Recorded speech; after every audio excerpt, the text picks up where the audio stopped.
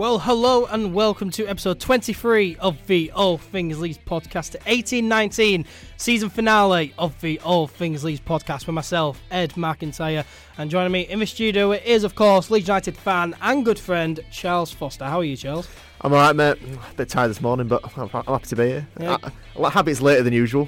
Good week? Yeah, of course. Class week, yeah. Some good news as well, which we'll get into. Very good news, which we'll get into.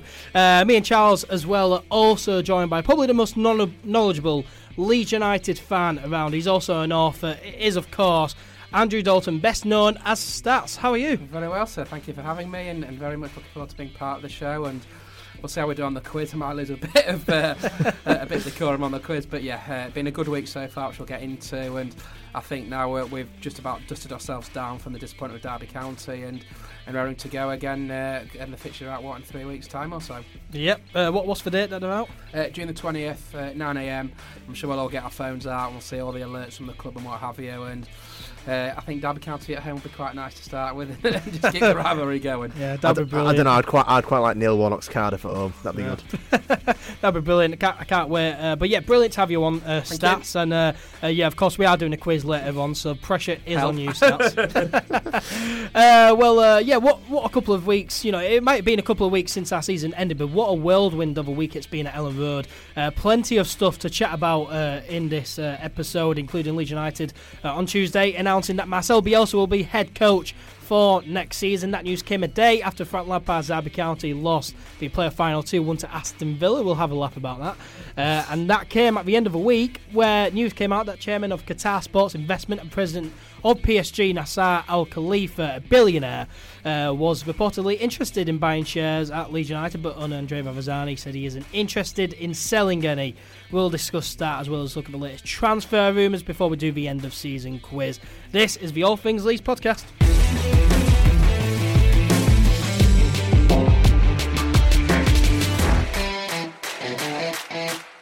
So before we... Let's turn that off. So before we get into the news, as always here we like to introduce the guests when we have them on the All Things Leeds podcast. And of course today it is Stats, a very knowledgeable Leeds United fan. But Stats, your love for Leeds United must have started somewhere. So where did your love for Leeds United start? And what's your earliest memory? Do you remember? I think my love started with my mum's cousin was on the board, Sidney Simon, in the 1960s. And I was kind of born into sort of the Leeds United fan base and what have you. Our first game was April the 13th, 1991, when we lost 5-4 to Liverpool. My first memory was when Cantona scored against Chelsea when they won the league in 91-2, and I think it must have been over nearly 700-800 games watching Leeds up and down the country. You've had your good times, I've seen the bad times, I've seen the Champions League semi-finals, I've seen Leeds win the old First Division, I've seen relegations, administrations, owners come and go, but look, you stick with it. It is your football club, and the good times and the bad times, you just go through it, as the famous song goes, the ups and downs, and I wouldn't change it for the world. Yes, it was devastating a couple of weeks ago against Derby County, but look, what doesn't break you makes you stronger, and they've got to come back in pre-season and kind of go again and ready for a tilt the Championship come what May next season. Yeah, definitely. So, why did you start supporting Leeds when you did? I think Leeds, everyone must have a reason. Born and bred, and I just remember I've been invited to my first game as I think a 6-year-old, and ever since then, I've never looked back, and I've always had a thirst for remembering matches and what have you. And I actually made my radio debut on another show aged 8 back in 1993. Wow. And I think from there I just had a thirst for radio broadcasting in Leeds United, and I think the two have gone hand in hand, and you can't change your football clubs. They're not like women where you can change it unless you're married for 40 years. Sorry, mum and dad. You just don't change it. It is well, you're sort of born and you're connected to that football club, and for me it's always been Leeds United, being a Leeds boy as well, and as I say, seeing the ups and downs, and it's just part and parcel of it. And I remember obviously the tragic events in Galatasaray and what have you, and it brought home how much Leeds United actually meant to I think everyone individual when you saw the griefing output at Ellen Road that weekend. And yeah, definitely. Yeah, I've just been born and bred into it, and I've never changed it. And obviously I've been very lucky and very fortunate in my life to work alongside Leeds United and work alongside the media as well, reporting on games, and also very fortunate to have my name on 2 books over the last 5 years or so, and a third one coming out sort of in August, September time. Yeah, so let's talk about the books then. So you've done a few books in the past. Yes. Leeds United All White. Yeah. You're also working on a book now, which you've said is coming out in a few months. What are you working on currently? I'll just, for the first 2 books, the first one I did with John Howe, who's an absolutely fantastic author. Go and follow him on Twitter. We did the Leeds United All White, the top 100. He did all the player profiles. Absolutely fantastic job, John did. And I did all the statistics for the book. And then I did with Heidi Hay. Again, go and follow her on social media for Leeds United in the 1980s. A real look back of a forgotten time in football in the 1980s when hooliganism was at its highest. And we talk about the stories at Bournemouth, Bradford, Huddersfield, all sorts. Birmingham, you name it, it's all in the book. And for this one, being commissioned to do a book on the centenary, which obviously is coming up in October. And it's basically a look back of 100 years of Leeds United, including all the results, all the games, interviews with some players, interviews with some managers, fans' input. We asked a selection of supporters to sort of put in what Leeds United meant to them and 140 characters on Twitter, which makes that an eye-catching kind of little thing. I've been asked to pick 10 important players per decade, which is quite interesting. I'm sure it'll provoke an awful lot of debate.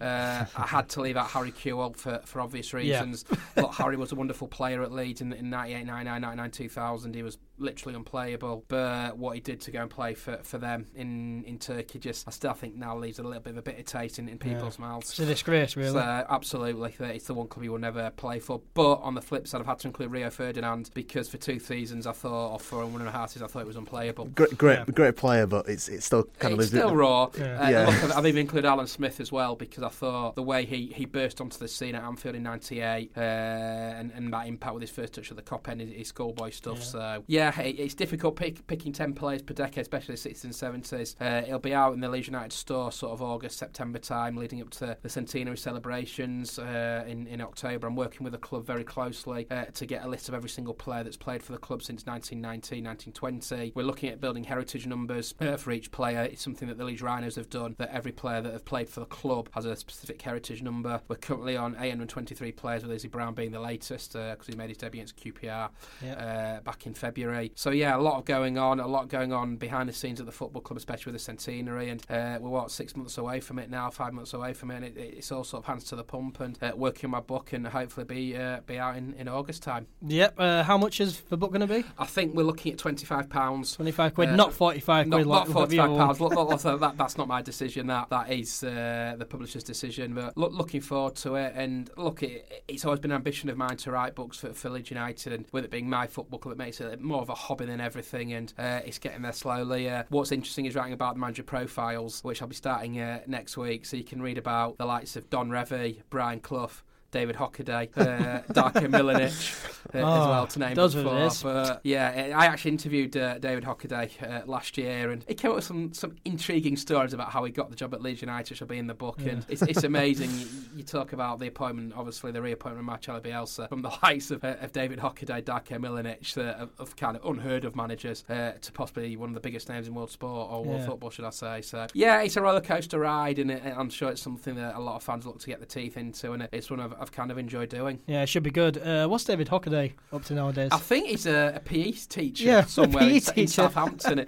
Look, I remember coming home. I think I was playing football or playing snooker at Riley's one sunny afternoon in June 2014. Brian McDermott also been relieved of his duties, and Massimo Cellino came in, and the news came in that David Hockaday had agreed terms to become Leeds United manager. And I'll never forget his first press conference with the watermelon quotes and saying he wants to get Leeds United to the Champions League. Yeah, he was on a heading to nothing. It wasn't his fault. When Leeds United come calling, you're never going to turn it down. He lasted 6 games. Darko Milanic lasted 6 games. Obviously, Redfern came in and sort of steadied the ship. But it's amazing to think the amount of managers we've been through sort of in the last 20 years or so, from the likes of Wilco from winning the league, George Graham, David O'Leary, I could list them all, to David Hockaday. It's just bizarre to say the least. But look, it's part of the history. It goes down as a manager. I know he had 6 games in charge, but saying that, he did beat Gordonay 15-0 in a pre-season friendly, which is our record ever. I know don't go down in competitive games, but very bizarre. And some of the players, the likes of Zan Benedicic that we bought in, Kasper Sloth, I think he's just signed for Motherwell this week. Yep, a real blast from the past. Edgar Canny, just amazing. Look, they're all part of the history now at Ellen Road. Brian Montenegro made his debut, I think, against Wolves coming off the bench. Dario Del Fabro, just some wonderful names of players. Some players you could reminisce about 100 years, but they'll all be mentioned in the book and all mentioned in the part of the centenary stuff, and it's something where I'm very looking forward to. And I must just mention Craig Wilson, who's the social media guy at Ellen Road, or my lookalike, as everybody seems to say. He looks exactly like does look a bit like it, to be fair. Brothers from different mothers. He has done a wonderful job on gathering all the information with the help of myself, and we're looking forward to getting all the information out over the next couple of weeks. And I think there will be a website launch with all the players and data on there over the next week or so. Brilliant.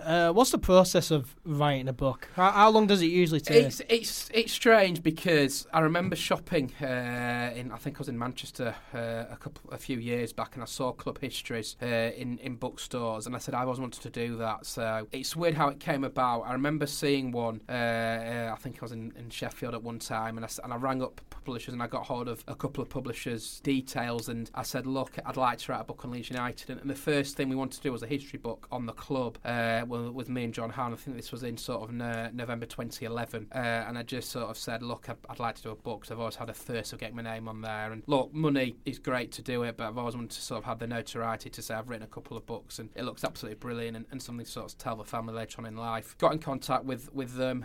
Paul Camlin is actually one of the press guys down at Brighton, and I said, look, what's the opportunity of me doing a book on Leeds United and what have you? So I gave him a couple of ideas. I met up with John Howe that summer and in 2011 and said, look, I'd like to do some writing with you. And originally we were going to do a history book, but it then came to our attention that two people, Martin Jarrett and Martin McDonough, were already doing a history book, and we thought, okay, we can't do that. So we looked at different ideas. We met up with Paul when Brighton came to Ellen Road in February 2012 and said, look, we'd like to do a vote on the greatest Leeds United players. Look, it had been done, I think, 10 years previously in the old Leeds magazine, and it just took off from there. We set a vote up, we counted all the votes, we got the top 100 players, and we turned that one into our first publication. I'd say John did an absolutely wonderful role with all the narratives of all the players. His writing style is second to none, and I can't big him up any further. He's absolutely brilliant what he does. And then for the second one, I got in contact with DB Publishing, a guy called Steve Carron, who I'd known from previous books that some of my friends had done, and I wanted to sell him the idea, and we came up with the idea of doing sort of Leeds United in the 1980s. I showed him sort of my portfolio of work that I'd done for the club. I kind of got lucky that I'd written a lot in the old magazines, written a lot in the Leeds United programmes, and I just kind of got fortunate and said, look, I think an idea to do is Leeds United in the 1980s. I've done a bit of demographic research, and I think it's always important you see what's actually out there, because what you don't want to do is the same idea that somebody else has done and it doesn't sell very well. Yeah. And we sold the idea to Steve, and it went down brilliantly. I got Eddie to do one of the forwards for one of the books, and got Mickey Adams to do the forward for the second book. I like to do things differently. I've got Phil Hay to do the forward for this book, which everybody knows Phil Hay. And if you don't, I don't know where you've been living. More followers than Millwall. Yes, he has more followers than Millwall. Absolute legend of the Yorkshire Evening Post. And yeah, it's just having the confidence to go up to publishers and say, look, I want to do this and this. And I've been very lucky to do that. Yeah, you're going to get criticism. I'm sure I'll get the odd negative comment once the third book comes out, but you're going to get that with anything you do in life. Yeah. And I'm just very fortunate, very privileged that the publishers at DB Publishing and what have you have kind of taken me under their wing and said, yeah, I'd like to do this. And it's funny because I was interviewing Noel Whelan at the start of the season, and he said, if this goes well, you can do my autobiography, which would be a hell of an honour. I'm sure it'll be called Get In. Brilliant. We'll do autobiography with about 100 exclamation marks. So yeah, and it's just amazing how many opportunities come out of it. I'm really fortunate, I'm really privileged, and it's something that no one can ever take away from me. Yeah, gonna hold you down to that. Make sure that it is called Get In. if he does, see how this one sells, and I'll need a break from it because it can be quite stressful. Yeah. Writing books and hitting deadlines, but we're getting there slowly, and it'll be out in all good bookstores at sort of August, September time, which will be a real thrill for myself, and in time for the centenary celebrations in October. Brilliant, can't wait. So Statue, you're known for your knowledge on Leeds United. So it's been told. You know pretty much everything, of course, the nickname Stats. Yes. At what point did you start to think, you know what, I'm going to go and start learning everything about Leeds United and start with all the knowledge that you've got? It's weird because even as a kid, 7, 8 years old, one of my dad's friends would come round and test me on results, and it kind of just stuck. I got invited onto the Alvin Blossom show on BBC Radio Leeds in Christmas 1993, and it just went from there. I used to do quizzes on Radio Leeds with a guy called John Boyd called the Each Way Bet when I was sort of 12, 13. It just kept going and going and going. I appeared, and I should really admit this on Live and Kicking back in the day in 2001. Thankfully there's no clips because I think it is probably in the dustbin floor. And I did a football quiz on there, and it just kept going and going. I remember going to university at UCLan in Preston, obviously studied sports journalism, and I just introduced myself just completely off the cuff of stats. And this was the first 3 days at uni, and it just stuck. And it was really surreal, and from there on in it just stuck, and it's stuck ever since. And I set Twitter up in, I think, December 2010. It wasn't as big then as it is now, and my followers have just kind of gone off the scale, and I never thought it would take off, but I get texts and tweets at 3 a.m. saying, what's this, this and this. I do try and sleep. You can probably see from the bags under my eyes. And it just kind of sort of took off, and it's really weird position. And I must give a shout to Chris Taylor, who does the data, the LSU data. Unbelievable knowledge of what he does with all the player stats and what have you. We slightly differ that I look at sort of more appearances, games and history stuff, and he looks like at all the sort of stats on the pitch on a weekday and a match day. But yeah, it's just surreal. I never thought social media would take off, and social media can be very dangerous, as I found to my cost. Yeah. But it can be a nice place, and it can be a happy place when things are going well. And I never imagined social media to take off with nearly 18,000 followers, which is actually quite surreal. And even being recognised at Ellen Road is something I've never experienced in my life before. That I think I came out, I think it was after the Sheffield Wednesday game when we won 1-0 in April, and people were just saying, your stats. I thought, yeah, and I don't even know half the people. And and it's nice, to be recognised like that. I never expected it, I never anticipated it, and I think you've just got time and take it in its stride. And the stats thing has just stuck for about 15-16 years, and it just keeps on going from there, really. Yeah, brilliant. Now before we move on to the news that we have to get stuck into, I'm interested to know Stats. What's the biggest memory from your time following Leeds United? What's the thing that stands out to you? There's been obviously plenty of ups and downs. I'd have to say the Champions League quarter-final home to Deportivo La Coruña in 2001. It was a game nobody outside Leeds gave us a hope. I think I remember some of the Spanish interviews, Spanish players coming out that Leeds were the weaker side, and it's probably the best performance I've ever seen from a Leeds United team in my lifetime. The way they came out under David O'Leary, they absolutely demolished them. Ian Hart scored one of the best free kicks I've ever seen at Ellen Road. Smithy got the second, and Rio Ferdinand got his first goal in the 61st minute to make it 3-0, and just possibly the best performance that I've seen as a Leeds United fan, thinking we're in a Champions League quarter-final, we've got an opportunity in our first ever year in the European competition. In the Champions League, I know in European Cup in 92-3 and in the old European Cup in 74-5 got to the final, but to play the way we did, it was just unbelievable. And Leeds being Leeds, they made it half themselves in the second leg in the Rio, I thought, losing 2-0. But just that performance, and I remember talking to Don Matteo about it, that it was just one of those games where just everything clicked. Unfortunately, the Valencia game was overshadowed with the Lee Bowie incident being banned literally 24 hours before the game. Yeah. But just unbelievable memories is that. There's the second leg at Preston, having lived in Preston for 3 years, stands out. The second leg against Carlisle when Johnny Howson scored those 2 goals. Celebration was unbelievable. Unfortunately for Leeds, I like to leave the celebration to the semi-finals and forget about finals. and probably the other two, the promotion winning day against Bristol Rovers, when I think every Leeds fan went through heartache from the Max Gradle sending off. And the other one that stands out is January the 3rd, 2010, when you go to Old Trafford, no hope, no one expects what happened. You're a third tier club. Okay, you're top of that third tier. You're playing the European champion finalists. Okay, they got beat by Barcelona in the final the previous year. Top of the Premier League. I think Wayne Rooney, Dimitar Berbatov, Gary Neville started, and you look at the Man United team, you don't give Leeds much hope, but the performance Leeds put in was unbelievable. And the only disappointment was it wasn't more than 1-0, because I think Bedford hit one wide, Snodgrass hit the crossbar from a free kick, and they were just absolutely brilliant. And yeah, they're probably my top 5 memories. Look, I've been through it all. Relegations is difficult. Playoff semi-final defeats are difficult because there's no coming back from it. But yeah, I've had it all in 25 years watching Leeds, but I won't change it for the world, because it's what supporting a football team's all about. Every club's got the story to tell, and Leeds are no different. And it's just, it's a roller coaster. It's an emotional roller coaster. I think watching the Derby County game went through every single emotion possible, from so high to so low. Yeah, from Stuart Dallas scoring the opening goal, thinking we're 2-0 up here, and on our way to Wembley, to the utter deflation at full time, and seeing Derby County celebrate. But that's football for you, and hoping in our centenary season that Leeds United do finally get the job done and return to the promised land. Yep, hopefully.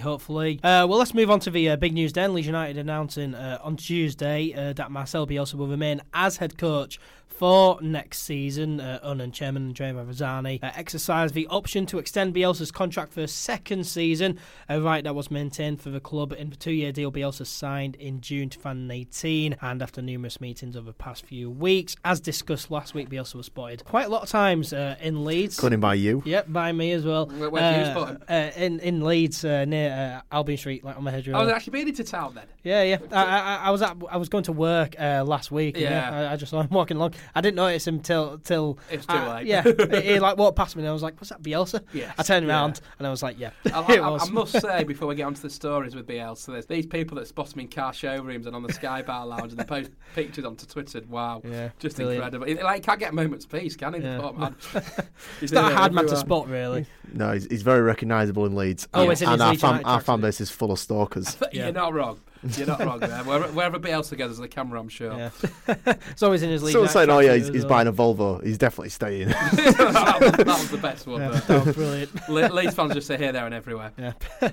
But Bielsa has agreed to stay now, which is brilliant news, Charles, isn't it? Yeah, well, of course. I mean, there's been no point in building this project up over the last year, and to change the culture so dramatically from the kind of, I don't want to say it would be too harsh, but the kind of losing culture of last season, the kind of where Christensen's tenure kind of fell apart in like January, February, and then Paul Heckingbottom winning 4 of 20 games in his last few in his few months of the season, and then you think, right, it got to the end of that season and nobody had any hope, and then we got to the last season that's just gone, and how good was the football, how the project was back, we were playing such good football, we were scoring goals, enjoying games, crowds were going back up, the club had kind of had hope again, and we finished in the Championship playoffs for the first time in a very long time, and we probably should have finished automatically if we'd have turned up when it mattered, but that aside. It's been a brilliant journey. Yeah, we need him for the next step. I mean, because that's what we did against, as Stats mentioned,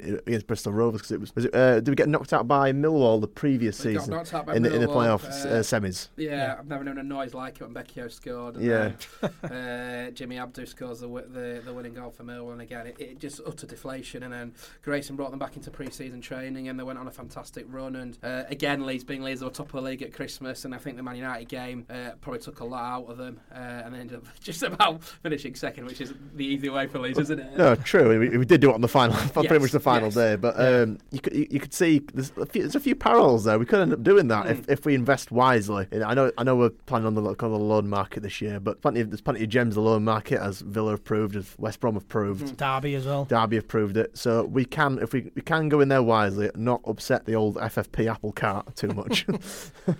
I think for me, and I think one tweet that I put out yesterday just about summed up, it's the first time since 2011-2012 season that we've had the same manager back-to-back seasons, which just shows continuity. You need it. Stability we've not had, and I think to me it's the biggest appointment of the summer. And what's pleased me the most, it's done now. How many times over the last 4 or 5 years we've gone into June without a manager? Yeah, I think it was Alan Nixon on his Twitter said that we signed Bielsa this year 18 days earlier than we did last year. Yeah, and I think that's massive, because then it gives Bielsa an opportunity to sort of identify which players he wants to keep, which players he wants to bring in, and I think it's mad because I think we went off to a great start last year, and Bielsa was the first ever Leeds manager in history to win his first four games in charge of the club, which was outstanding because he hadn't had that much of a pre-season with them. Here, it gives them an opportunity. They know they're going to Australia in a few weeks. I think to face playing Man United and I can't remember the Australian team. Perth down in Australia, and it now gives Leeds, the board, Victor Orta, Andrea, the opportunity to identify the players that they want to bring in, get the transfer business done as soon as possible, get some pre-season friendlies written in the diary, which I'm sure they will do, and then announce the next couple of weeks. And go from there, really. Have a break. It's been an unbelievable season. I think, to me, we exceeded all expectations. Look, everyone was gutted when we lost to Derby County, don't get me wrong. We've had a rollercoaster of a season. I think the players will be better for the experience. And like you said there, Charles, under Grayson, when we lost to Millwall, you can use that as motivation to hopefully go one step further next season, and just don't take it to the last day of the season next year, because I don't think my heart will take it. I probably will be in the other air. But in all seriousness, it's a brilliant appointment. It's brilliant news, and as I say, to get it done at the end of May, ironically after Derby County lose the playoff final, I think. I don't think that was planned or excellent timing by the Leeds United media team there. Absolutely fantastic news, and I think it just gives the lift that everybody needed, because everyone was deflating and on the floor after the Derby game. Because everyone's up for the new season now. Everyone's up for the pre-season friendlies. Everyone's looking forward to the transfer window. Correct. And I think as well, no knowing the manager early on, it also puts the players at ease as well. Because some players may have felt, there's a bit of uncertainty here. Will Bielsa stay? Will he leave? I may want to try get out of here. But now we've done the business early. They know that Bielsa's staying. They're probably in the back of their minds thinking, you know what, I fancy another season under Bielsa. Players from other clubs that might be interested in coming on loan or on a permanent scene.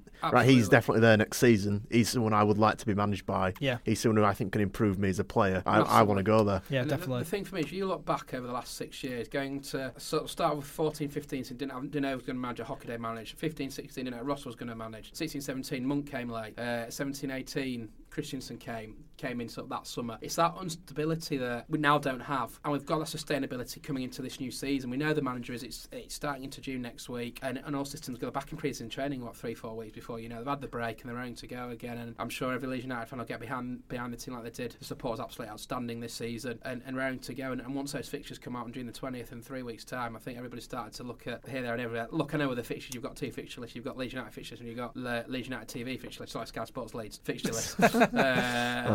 So frustrating. I think we had 32 games on TV last season, which is a record for Leeds United, which is ridiculous. I heard at one point, I'm not sure if it was true, that at one point in the season, the only clubs that were on TV more than Leeds were Manchester City and Liverpool. That's correct, yeah. I think Sky have got the deal for the red button again, which to me I think I can see the pros and cons. If you can't get to the away games, it's perfect. You can watch it on TV. The problem is if you're on a home team, you've also got the opportunity to watch it on TV, and that's where you lose on income. Yeah, and also the fact that Leeds only got just over $1 million this year in TV revenue, and the lowest club in the Premier League, the club that finishes 20, I think Huddersfield Town, was it Huddersfield or Cardiff that were on TV the least, and they got 100 million in TV revenue. Which is unfortunately, and it's not something that goes down to as the way the TV. People always say when it's excuse that though. Oh yeah, everyone wants to watch the Premier League. The people don't watch the Championship as much. I disagree. But I would disagree with that for a number of reasons. The fact is, more people live in Leeds and live in Cardiff, and live in Leeds than Huddersfield. And I think more people watch from Leeds as well. The Premier League has come far too predictable. You've got your top 4, top 5. Championship is so unpredictable. You don't know what you're going to get from game to game. Yeah. Because there's 2 huge rifts in the top 2 tiers, isn't there? There's a rift between 6th and 7th in the Premier League, and there's the rift between the Premier League and the Championship for players you can attract, players you can afford to bring to your club. Absolutely. And how you can run your club. And I think, look, I was no Cellino fan when he came in, but what he said about the TV deal actually got spot on. Yeah. Because you're not getting enough money for being on Sky Sports. And to be on Sky, 32 times over a course of a season and get not even anywhere near what Huddersfield Town get for appearing in the Premier League isn't right. It's an unfair playing field. And you've also got the parachute payments with Huddersfield, Cardiff and Fulham that have come down. You expect them to be stronger next season. Yeah, Cardiff will have, 60 million or something like that to spend. I mean, you just can't compete with that. You just can't. And I think that's why what Norwich did and Sheffield United did, and to an extent Aston Villa with a low mark, it was absolutely superb. And you look at the teams that came down, Swansea nowhere near, Stoke nowhere near really. It can be frustrating with the parachute payments. West Brom did all right, West Brom they suffered massively with the loss of Harvey Barnes in January. Yes, they did, and I thought they were unlucky to sack Darren Moore because James Shan just got them where Darren Moore was in the end, and it looks like James Shan won't be kept on. Well, won't be kept on as manager. They're looking elsewhere for another manager. But look, it is what it is with the Championship, and the riches, as we all know, are in the Premier League. And from a Leeds perspective, you've just got to either use the loan market very wisely or use the transfer market very wisely. You can't be going out spending 20 million in the Championship because you just can't afford it. That is one of the criticisms of this season, is that we didn't use the loan market perhaps quite as well as we should have done. I think, to counter, I think we were unlucky. I think Lewis Baker was injured quite a lot. Obviously went to Reading and did well at Reading. Jamal Blackman was very unlucky because I think from memory Bielsa was going to actually play him against Bristol City, and he got injured. He broke his leg. Yeah, to be Will Huffer ended up in goal there. He broke his leg that week in the reserve game, and obviously was out for the season. Yeah. Obviously Will Huffer came in and Cameron Mazak off the bench, and Jack Harrison is one that splits opinion. Yeah. I like Jack. Still one of the best assists I've ever seen in that first leg against Derby. Yes, fantastic through ball. Fantastic through. And I think with another season under Bielsa, because the stories are coming out that Phil Hay tweeted looking at the second low from, I think he'd be a better player. I don't think any Leeds fan would mind him as a squad player. They just want a bit more depth on the wings because we were really struggling for pace. And I noticed that, as you were saying earlier, LFC data was saying that we are very low on take-ons. on the wings. And it's interesting that, because I remember speaking to people in around the club in June, July time when Bielsa was first appointed, and he likes a small squad, and we've seen that. So with the options up top, the kind of rotated Roofe and Bamford when both have been fit and available. I think a lot of emphasis will be on youth next season. You've got the likes of Ryan Edmondson, who's had a brilliant season in the 23s. I think 20 goals, didn't he? 19, 20 goals. I think he'll come into the equation next season. Mateus Bogus looks like he's taken all before him in the 23s, only been here a few months. There's another one. Obviously, Shackleton will have more game I'd love to see time. Shackleton get an extended run in the squad. And I can understand the emphasis on the youth because they've got no fear. Obviously, the big question marks for me will be Jack Clarke. Obviously, a lot of rumours with Tottenham. They have to keep Calvin. They have to keep Calvin Phillips. Calvin Phillips with me has been unbelievable this season. Do you think it might be a wise move by the club, because he's only got 2 years left on his contract, doesn't it? To try and get him onto a longer contract if they can. Possibly. I think the problem with contracts nowadays, you can sign a new contract and 5 minutes later you can be gone. And the prime example is for that, and I know it's different nowadays. Matt Smith signed a contract in August 2014. Don't go to bed just yet. Leeds United tweet, don't go to bed just yet.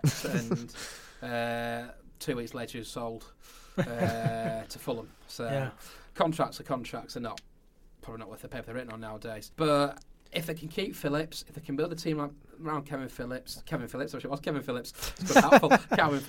get a fit Barry Douglas, because we saw what he did at Wolves 2 seasons ago. I think he's been very unlucky with injuries as well. Yeah, he was injured huge portions and of the season. Use the loan window very wisely, because there are players out that you look at what Derby can do, and Mason Mount and Harry Wilson. Harry Wilson was superb at Derby. This season scored some wonderful free kicks, especially at Old Trafford. So there are gems out there. You've just got to use it very wisely. Yeah, definitely. And hopefully with Bielsa staying, it attracts massively. A lot of players. I love with the announcement of Bielsa staying. Leeds United used plastered the phrase all over online. Vamos Leeds Carajo. If you want to know what the word Carajo means, it's Spanish and it translates to. Just Google it. We won't mention it on here.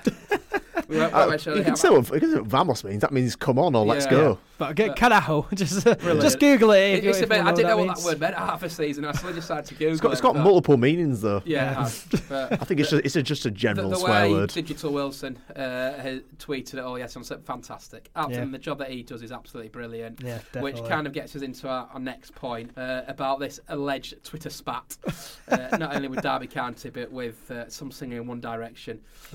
Some useless band. Can I say that? I mean, you can. Yeah. I'm sure they've useless. Tread lightly though. They've got expensive lawyers. Look, banter. It's banter on football. Niall Horan, I think, started. Look, it doesn't really matter who started it, but if you're going to carry it on, you're going to expect a little bit of rebuttal.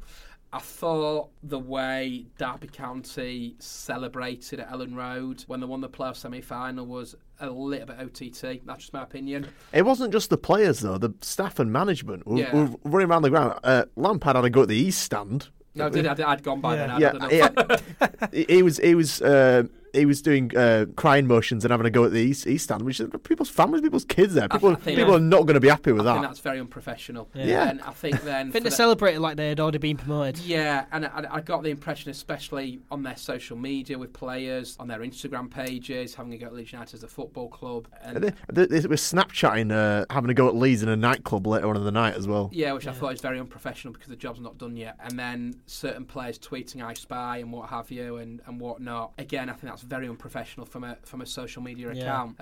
However, if you're going to dish it out in this day and age, you've got to be able to take it back. They've took it in spades. They're going to have to take it in spades. I mean, I'm not saying anything against it. I thought it was hilarious. I piled in. It was hilarious. Yeah, I did. I thought the way Craig responded to Niall Horan was absolutely brilliant. Yeah. And it's a bit of banter at the end of the day. Yeah. And I think what disappoints me was the way certain journos, nationwide journos, have jumped on the bandwagon. And then these are the same journalists that were saying, all the Derby County stuff, brilliant. Well within their rights, so that's brilliant. But all of a sudden, when it's Leeds, not a word. So, like, even Stoke City tweeted about West Brom when they got knocked out in the semi-finals of the playoffs. Not an eyelid battered, but suddenly because it's Leeds and they've got a big following, a big reputation, everyone likes to jump on the bandwagon. And I just don't understand why these journalists weren't jumping when Derby County were doing it. Like when Derby County tweeted the Oasis song, song, all the journalists would go, "Oh, that's brilliant, that's fantastic." When Leeds tweet, "Stop crying, Frank Lampard," or "How's your sinker?" Some professional. It's I mean, here's the tweet if you've never seen it. So Niall Horan, he tweeted back when they beat us in the second leg. OUFC, between Derby County and I, we played at Wembley more times in the last 12 years than you lot. And then Craig Wilson on the Leeds United Twitter, he just replied,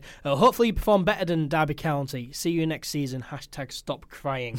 But it's the thing is, journalists and presenters, they tweeted saying, "Yeah, this is fine. This is brilliant.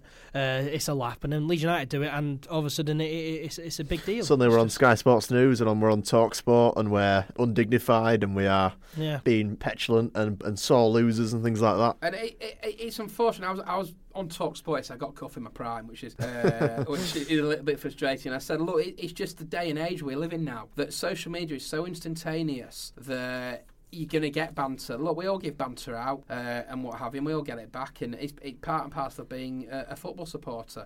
However, I just found it very hypocritical of journalists to jump on the bandwagon. Well, the thing is, variety is the spice of life, rivalry is the spice of football. Correct. And in the modern era, you can develop, you can give a bit of banter, a bit of stick, and spice up games a bit. No one wants to go to a game where there's nothing riding on it. The fans have got nothing against each other. That's basically a friendly. No one wants those type of games. They want the high pressure, rewarding games with great atmospheres. Correct. Everyone wants to be in those games, and you get those games by developing friendly. Not obviously, I say friendly to a certain extent. I mean, I know Rajazani's fallen out with Mel Morris a little bit over, and that's not libelous because that's genuinely true because he got interviewed saying that. He did. He did indeed.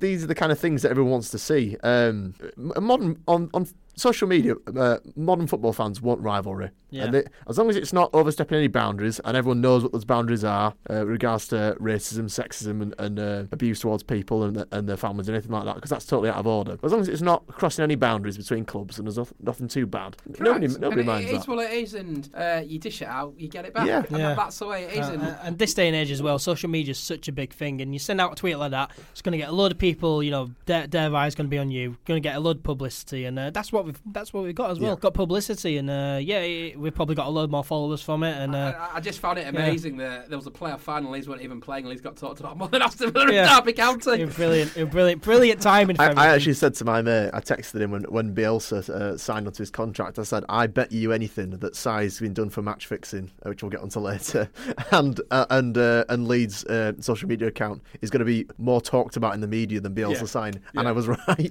because it was. Yeah. It's a made Derby. It's like Leeds were in the playoff final on Monday. The word. Look, you dish it out, and the way Frank Lampard behaved, I thought was an absolute disgrace. He didn't shake Bielsa's hand after the game, which any Leeds manager would do. So even in defeat, you're disappointed. You still shake the manager's hand. And I think he needs to learn a little bit of decorum. I think he needs to learn a little bit of class. Yeah. And how he's linked with the Chelsea job is beyond me. He's taken a Derby County side that finished 6th last season. And finished 6th. Finished 6th season, I think. With one fewer point as well. Yeah, with one fewer point, yeah. Whereas Leeds, I think someone, I don't know, I can't credit the account because I can't remember it, but somebody tweeted that Leeds were 13th last season on 60 points, and we finished this season 3rd on 83 points. Exactly. Yeah. 20. Our manager was worth 23. Their manager was worth minus one. Exactly. So how Frank Lampard even gets linked to it? Look, I'll be honest. As a footballer, he's a brilliant footballer. Don't get me wrong. What he did at Chelsea was fantastic. He broke Bobby Tamlin's record to become their all-time goal scorer. As a manager, he's nowhere near. He's done nothing yet. One season. He's had one season at Derby County. He's done what Gary Rowett did. He's done what Darren Wassell did. He's done what Steve McLaren did. Failed in the playoffs. Yeah. And that's all he's done. Yeah. That's a low blow comparing him to Steve McLaren. Well, it is what it is. And it'll be very interesting to see how Derby County skirt around FFP next season. Yeah. Because Mason Mount on loan. Probably just sell the training ground to Mel Morris. Well, that's a story in itself, isn't it? That's where Steve Gibson's got involved at Middlesbrough to see what they can find out on that. And it'll be very interesting to see where Derby County are manager-wise next year and player-wise, because they're up the so-called without a paddle at the moment, financially wise. Yeah, definitely. It'll be interesting. Because they're going to have to rely on better loans. Yeah. That's a shame. Be interesting. It'd be a real shame if they were to fall apart financially. The Stunleys are falling apart enough. So. I hate that song. I don't even like the original. I I don't like Morrissey. I don't like the Smiths. And I don't like that song. I never sing that because it'll come back to bite you. Yeah. And I never sing We Are Going Up because that'll come back to bite you. Yeah, definitely. So I'll only sing We Are Going Up at the end of the season. Mathematically promoted. Correct.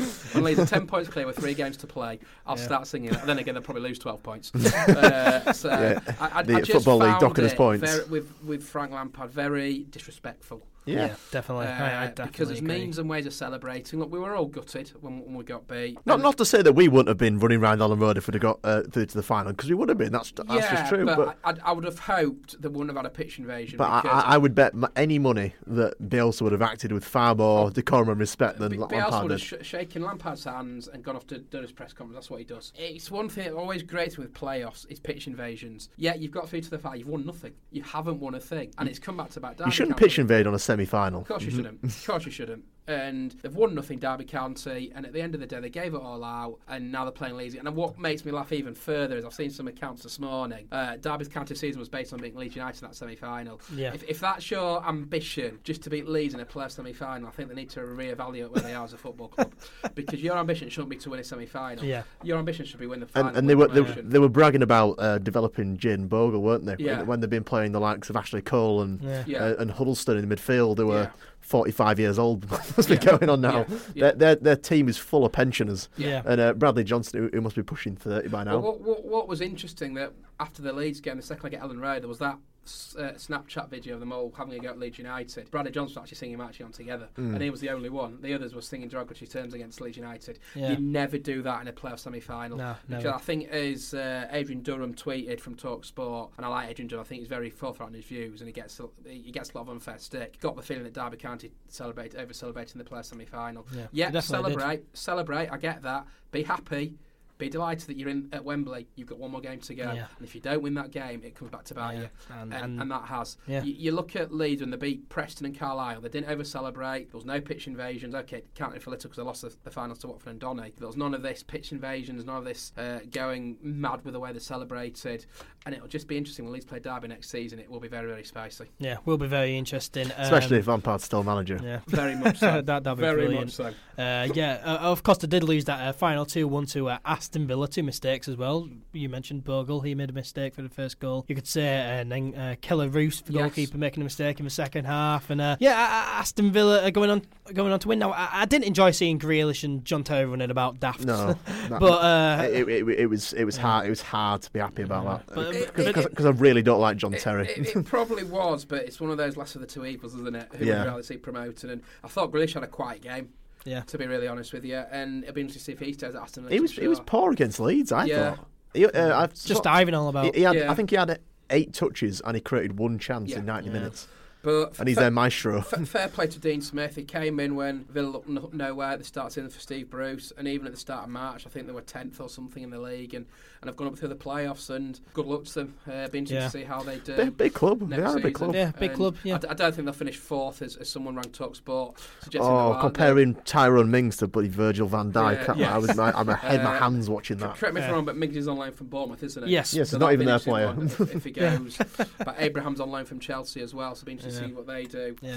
With that, but it look as gut wrenching as it was. Good luck to Aston Villa. They deserve to go through in the playoffs, and it'll be interesting to see how Aston Villa, Norwich City, and Sheffield United all go on next season. Yeah, it will be Aston Villa, of course, winning, but the real winner from the weekend was Ross McCormack, former Leeds United player, gone on to £70,000 a week as a Villa being promoted. The last time he kicked a ball at Villa Park. I mean, I think it's been over 400 days. He got sent out on loan after he claimed Steve Bruce sent him out on loan after he went to the training ground. And he couldn't get through the barriers. Just went home rather than go to train. I think I always liked Ross McCormack because he was brilliant at Leeds, but he doesn't seem like he wants to be a footballer anymore. No. I loved him from the day he followed me on Twitter, no longer on social media, unfortunately. Look, in 2013-14 he scored 29 goals and kept Leeds afloat. He dragged us up to mid-table, didn't he? He did. Kept us up, really. He joined Fulham, and then from there he only went to Aston Villa. He just had a very unhappy spell at Aston Villa, but he's had his wages trebled, quadruple, whatever you want to call it, and good luck to the guy. if he can get it, why not? Imagine being on that much money. I wonder what he's spending I don't know on. how many games he's played for Villa, but good luck to the kid. I think he hasn't played for over 400 days. But he's probably just bought shares in Iron Brew, is what I do. But look, good luck to him. I think at Leeds he was a hell of a talent. Yeah, And definitely. obviously it just ended a little bit bitterly with the way him and Chilino sort of fell out and what have you. But yeah, for that season, second half of the season, he literally dragged Leeds off the canvas and obviously scored 4 goals at Charlton, scored some important goals away at Barnsley, when 1-1 back end. Was that the last time that Phil gave a 10 in his match ratings for 4 goals? I think so, for his 4 goals. Phil Hay, if you're listening, you never give 10s. I must ask him about that because I'm doing some ratings myself in my books. 9s aren't rare. He gives a couple of 9s out now and again, but he very rarely gives 10s.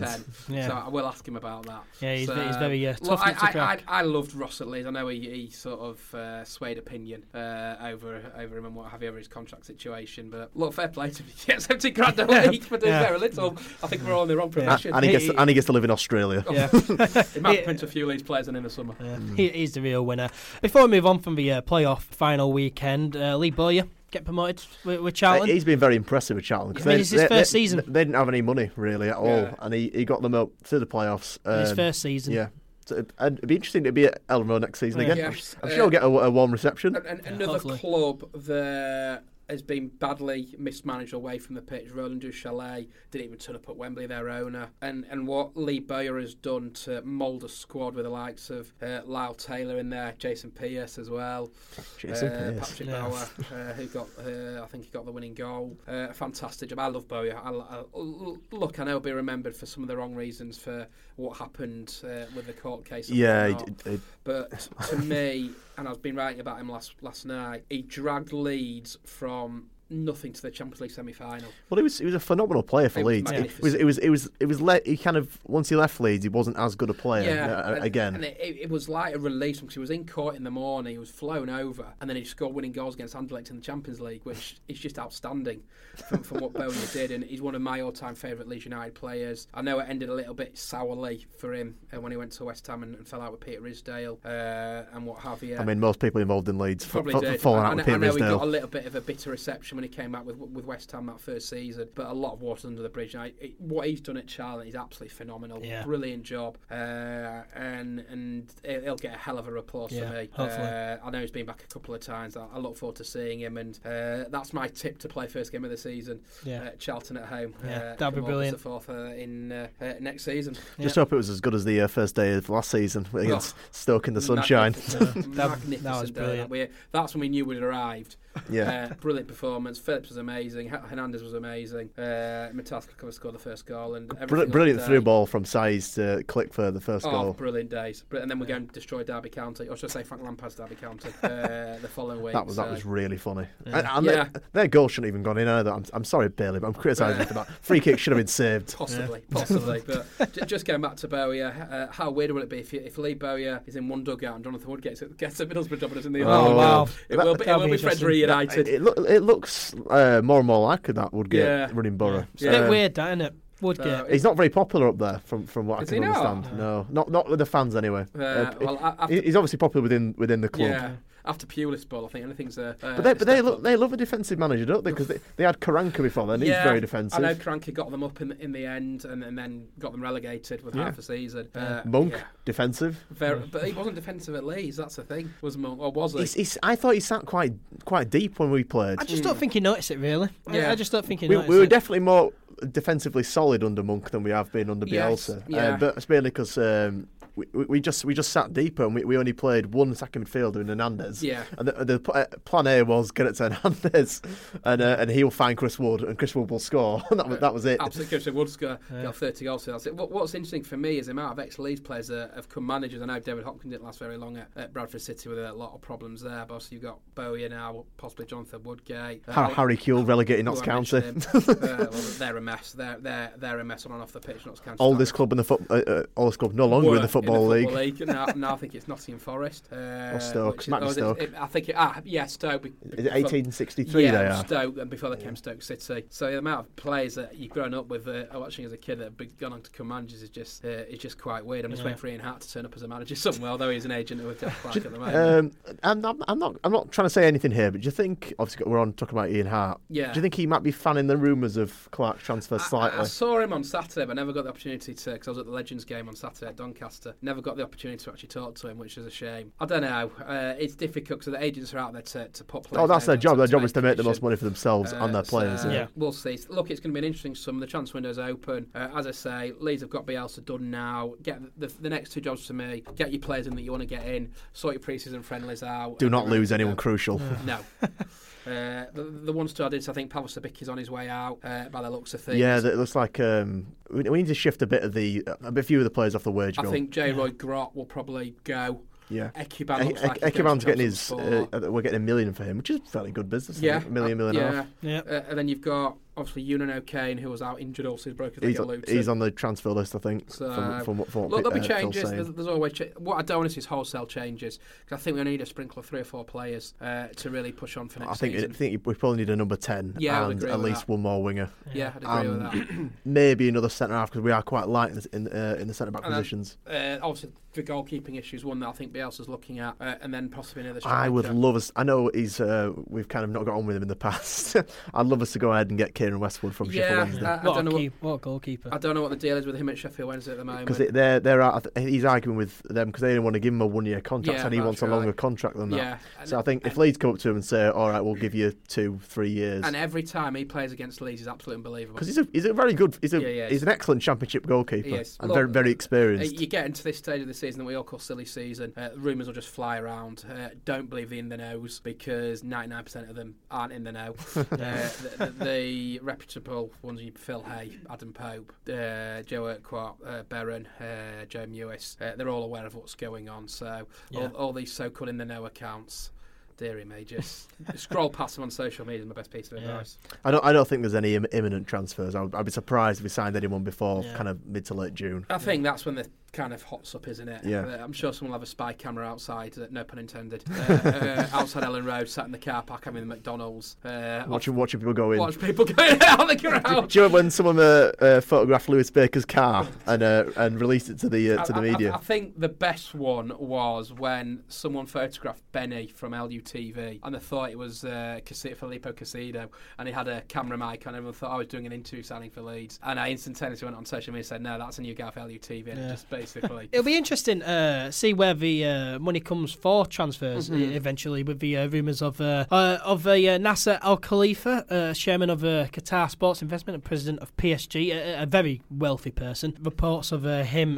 wanting to buy shares in Leeds United, but Radrizzani coming out and saying that he isn't willing to sell. What do you guys make of this? A lot of respected journalists and a lot of big news outlets reported this. What do you make, Charles? Well, it was in the Financial Times, and there's always been Radrizzani's been at Leeds, there's been very definite links between him and Qatar, because they've got the Qatar Academy out there, don't they, which they're sponsoring, and the youth groups have been to, the youth teams have been to a few tournaments over there, haven't they? So you can see why links have been made. Obviously, I think Radrizzani, the footballing world is aware that Radrizzani might require a little bit of investment to get Leeds over the line. I think people are kind of seeing the project now with Bielsa in the club. I don't know what you two feel about this, but I think the footballing world's kind of owners are thinking, right, well, Leeds came quite close there. They've got a good manager, decent set of players. I could chuck up a bit of money here and they'll get over the line, and I'll get my investment back tenfold when they get the TV revenue next year. So you can understand why people are making the links that they are. I can't see Radrizzani selling his stake. Yeah. For at least another year. Definitely not his majority stake anyway, because he had his 5-year project in mind, didn't he? He wants to get Leeds back up and then obviously reinvest the money we will get from going up. Whether or not we'll go up next season, we don't know, especially if we can't spend the money. But obviously we might are in a little bit of trouble. Not huge amounts, but it's kind of in the post, the FFP. So we're looking at loans. If we use the loan market wisely, we'll be okay. But I don't think he'll sell his share. I'd also, you got the stigma of don't want to be too libelous. We're trying to avoid it. People kind of frown on Qatar's and Qatari money for its they make it off oil and obviously sometimes human rights abuses and things like that. So with Leeds kind of have enough of PR problem as it is existing. So it's still quite exciting when the news came out, though, because they're very wealthy people. I mean, is it QSI the company that he's part of? Yeah, I was seeing Photoshop pictures of Mbappe and Neymar in Leeds United shirts. Just before I come on to that, I just want to bring to attention, Brentford FC have just tweeted, "Thanks for the follow, lads. Welcome back." And they've just tweeted a picture of Fulham Football Club social media. So it's already started for next season. It's banter. They're both West London clubs, aren't they? Let me see the folks outraged with all that again. There won't be a peep. There won't be anything. There'll be nothing. And we're not even to June yet. It started. Just going back to the Qatari links, I think for me, you take all these stories with a pinch of salt. Nobody knows the financial situation of the club. I think everyone's second guessing, and I think it could be a story that will run and run. I think that Andrea will have his budget in mind for next season, and we'll just take it from there. It's very difficult to know what to read into these stories, and when I read club sources, and I never like to understand a club source, because surely someone from the club won't have gone out and sold a story to the Financial Times for me. I just think it's something to keep an eye on. Look, if it happens, brilliant. There was the argument that you come like Manchester City and it's oil money and what have you. I think in this day and age, to get rich, that's what you've got to do in football nowadays. Yeah, to be a successful football club, you need money, really. Yeah, which is stupid because you saw Harvey come out and say that football clubs are relying on owners too much. I mean, yeah, because of the system you designed. Yeah, because you're not giving them any TV revenue. Yeah, and football clubs wouldn't be football clubs without owners. You need an owner to be running. Of course you do, and it's just a day and age that we live in now. That Norwich and Sheffield United have done absolutely brilliantly well with not spending that much money, and Aston Villa had a bit of the parachute payment in the second season down. To be successful in football, you are going to have to spend some money, whether that's at League 2 level, League 1, Championship or Premier League level. And if the money comes in, great. If it doesn't, you spend it within your means. So, as I say, I take these stories with a pinch of salt, and what happens. And for me, it's important that you get your squad in order, you get your house in order, and go from there, really. Yeah. Because we went through all this with Chilino. No one had a clue what was going on day by day. And Red Bull being linked with takeovers. I think the old famous saying goes, I believe it when I see it. Yeah. Like we're all looking for when GFH bought the club, and look how that turned out. So take it with a pinch of salt. I'd be very surprised if Andrea was to sell his stake now, having just imagine just agreed to extend Bielsa's contract. So I imagine Bielsa won't want to sign on for another year and then watch the whole ownership of the club change. Yeah, definitely not. That would surprise me. I may be looking too much into this, but Ravazani on his Twitter has taken out the bio, chairman of Leeds United. I don't know if I'm looking too much into that or not, but it'll be interesting to see how that develops. I think a lot of people are quite mad though with the news that Ravazani isn't willing to sell any stakes, because at the same time he came out and said we'll have to run a difficult summer in terms of the transfer market, meaning we're not going to be able to spend much. I mean, we do have financial restraints, we don't have parachute payments, don't have as much TV money as other clubs, so there is restraints. So I think that kind of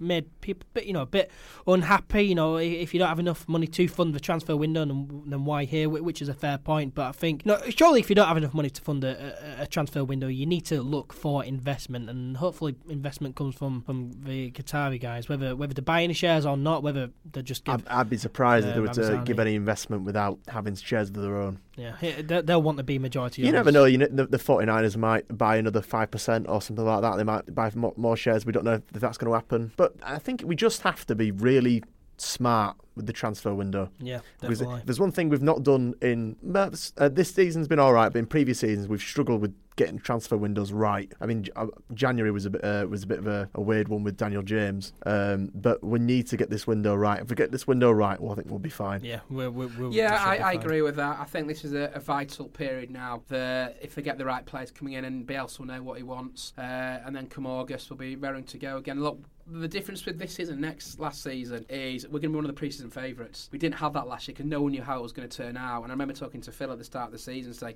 are Leeds really ready for promotion? Till no one was quite sure. This year we've seen what Bielsa's done in his first season. We're going to be up there as one of the favourites. I don't know if that's an expectation, or if that's going to buckle Leeds or make it even a greater motivation. There's always an expectation at Leeds. Yeah, there is. But I think more than ever next season that will be expected to go. That expectation is usually internal though, whereas this time it's going to be external. Absolutely. It's going to be everyone else. I think we're third favourites in the bookies to go up. Really? Yeah. I think Cardiff with Warnock. Warnock, Championship expert. Yeah, probably Fulham as well. I think it's Cardiff, Fulham. I think Fulham an interesting one for me to Scott Parker, because again pressure was off him last season because they know they were going. He's not an experienced manager. If that goes wrong early on in the season, then again he could be in trouble. I think they've got to shift huge amounts of players off the books. Mitchell will go, Sessegnon will go, Tom Kearney may go. Still one of the biggest mistakes in Leeds United's history, releasing Tom Kearney as a kid. But yeah, look, such a good player. Always scores against Leeds, always. It's a championship, it's so unpredictable, and that's what makes it such a great league. But we do definitely need to have a good summer. On to Vavazzani, though. So, hopefully he hasn't. Something in the back of my mind's thinking Vavazzani's taken us as far as he can. Really, he's come into a club which was toxic. He's built solid foundations, pumped a lot of money into the club, but it's evident that he can't fund a very successful. Obviously, he's not in the top tier of owners in general. He's probably not in the top tier of Championship owners for the amount of money he's got. But I wouldn't be too annoyed. I wouldn't be annoyed at all if it was the same for this season. We were to go as hard as we can for the promotion push, make some smart signings. No one's going to say anything if we go up with him, are they? No, definitely. No one's going to be. It's just people think you have to spend Villa's type of money to go up. But bear in mind, Villa went up for the playoffs. The teams that went automatically didn't spend any money. It's not what you spend; it's how you spend it. Yeah, definitely. I think for me, it's spending within your means. Look, we'd all love to go out and spend 30, 40, 50 million. It's just not viable because if you spend all that money, you don't go up. That's how clubs go bust. And we've had that under the Rizdal era that we spent silly money on Rio Ferdinand, Robbie Fowler, Seth Johnson. We did make a profit on Rio, though. We did. We made a 12 million profit. But by that stage, the financial bubble had completely burst at Ellen Road. I think you've just got to be careful the way you spend. And if it means spending on loans, and if it means spending only a little money here or a little money there, so be it. And it just frustrates me, all these so-called in the know fans that think he's got no money. He has got the money. He's just choosing to spend it wisely, because what you don't want to do is overspend and then go into administration and get. Look at Bolton. They're an absolute financial mess at the moment. That nobody knows who owns the club. I think Henderson's finally gone and they're into administration and will lose 12 points next season. So to me, just spend within your means. It is what it is. You're not going to please everybody. Look, if Leeds went out and spent 10 million tomorrow on a player, someone would moan because it's just the way of the world. What we need to do is all we need to do is use the loan market wisely and promote the right type of youth players. Yeah, very much so. Get Edmondson on the bench, having a few substitute appearances here and there. Get Robbie Gotts involved. I think he's been brilliant. I think Pascal Struijk is an absolute beast. Going to be another. We've got some wonderful kids coming through. We saw with Leeds winning the 23s. We went to that. Definitely. They've got some great kids. Never seen a centre back win as many aerial balls in a game as Struijk does. And even Apo Helm, another one who's come through from Mediterranean against Bristol City, played in the Cauldron of Bramall Lane last season. So I think the future's really bright. I'm really positive about next season. Absolutely bullied Billy Sharp at Bramall Lane. Absolutely. Yeah, definitely. I always like to remind other fans of this as well when they go into mass panic. I think that we are amongst some of the luckiest fans in the country, really. We've got a good owner in Vavazzani, we've got a good director of football, got good staff, and it's a brilliantly run football club now. Yeah, you turn back to the Cellino times. We're on the front pages for every single day for all the wrong reasons. Yeah. There's none of that now. There's none of that. Now, okay, we had the we're still on the front pages because they like us there, but look, we had the badge, which was quickly rubbished off with. No, my phone buzzed so much. I don't know who okayed that. But look, it's done now, and the club is in its most stable position for years. It's got sustainability, it's got continuity, and bring on next season. Yeah, there's nothing to be unhappy about, really. Absolutely. As long as Bamford, who's been our biggest investment, can come up clutch next season, get a few more. I also thought Paddy was unlucky with injuries as well. Because he did both his knees in. And he was out from August to December. Came back against Bolton, scored the winning goal, and then injury hit again. And it's difficult to get continuity into players because you need to be playing constantly to be scoring goals. And look, I think Patrick Bamford for the full pre-season remember he signed very late for Leeds. I think it was sort of end of July, beginning of August time when he signed in time for the new season. Get that contract, get the full pre-season, and I think he'll go on and score plenty of goals next year. Yeah, definitely. Honestly, I'm quite pleased that Tyler Roberts isn't in the Wales squad because I don't want him injured again. I don't want any players Tyler, injured. I think, and what people forget with Tyler, he's 19. He's a phenomenal player. He's brilliant. He took his goals brilliant against Preston, against Hull City, and I think again another one has just been very unlucky with injuries. Yeah, he's got a few assists here and there. Absolutely. Yeah. Going on to transfers then. So I hadn't really heard much about any ins coming into Leeds United and players coming in. Of course, it is going to be mainly free agents and Premier League loans that is looking likely for us bringing in players. But with players going out, so one player, Samuel Zaiz, he has slashed his own selling fee really with these reports coming out from Spain that he's been done for match fixing in La Liga. We're not sure if he's just been interviewed or whether he's been arrested, though. No, he hasn't been arrested, I don't think, but he's been asked questions about. He's been given a statement. He's under investigation, but it's not good, is it? It's not good. He's the kind of player which, unfortunately, we need to separate from the club, because he's very talented, but the longer we keep him on the books, the less money he's going to be worth. Yeah. He is a bit of a... I mean, we've lost money on him already. Yeah, I think we can probably make... prior to this, we could have probably made about 2 or 3 million from him. Yeah. Not made, but we've got that back. Yeah, we'll be lucky to get the same. £3 million we bought him for. So we'll probably sell him for 2, something like that. Maybe even less, but I don't think much less. He'll want to go back to Spain, and we need to just get him off the books. Yeah. And separate from the club. Yeah, I mean, he's not good to have. He's 28-year-old, but he acts like a spoiled kid, really, sometimes. I mean, he's in such a privileged position, but he just doesn't really get his head down. I like him as a player, but he's not professional enough to play in the Championship, and he's not serious enough as a footballer for us. And we need players that want to be in Leeds playing and want to get promoted as well. Serious, yeah. I mean, he left midway through the season, and we were top of the league. He's just left, and what if he got promoted? He's just missed out on promotion. He just left saying, "I don't want to get promoted." I think it's a difficult way to say. He came into a foreign country. I remember interviewing him after the Bristol City game. Back in November 2017, October 2017, we won 3-0. He scored 2 goals. Didn't speak a word of English. Had to get Hadi Sacco to translate for him, which was Hadi Sacco, who's French. He's French, is an experience in himself, and it can be very difficult. You kind of look at J. Roy Grott, who was living on his own, and found it very difficult. It's just a very strange situation with Saiz. I think he's got bags of talent, and he can turn a game on a sixpence, but for one reason or another, it's just not worked out for him in Leeds. Yeah. And it looks to me that he'll probably go back to Spain and probably settle there. I know he had issues obviously with his wife and what have you. He was quite homesick and whatnot. So difficult, brilliant player, and he was that missing piece of the jigsaw we all thought at the start last season. Yeah, definitely. And I think he was quoted that once the season was over, he kind of dropped his head and dropped his shoulders a little bit, and he knew there was nothing there to play for. I think the Newport County game didn't help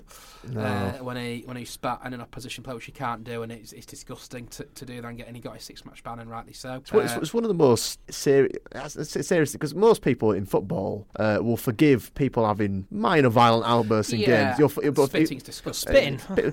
No football fan is okay with spitting them. Yeah, it's disgusting. Most people, and I think most football players as well, would rather be punched in the face and spat out. Probably. I mean, 26, 27 years old at the time, and he's spitting at people. Yeah, come on. And he came back, and he obviously set the goal up for Alioski against Derby County at Frank Lampard Stadium. Sorry, Pride Park. He wasn't there last season, Frank Lampard.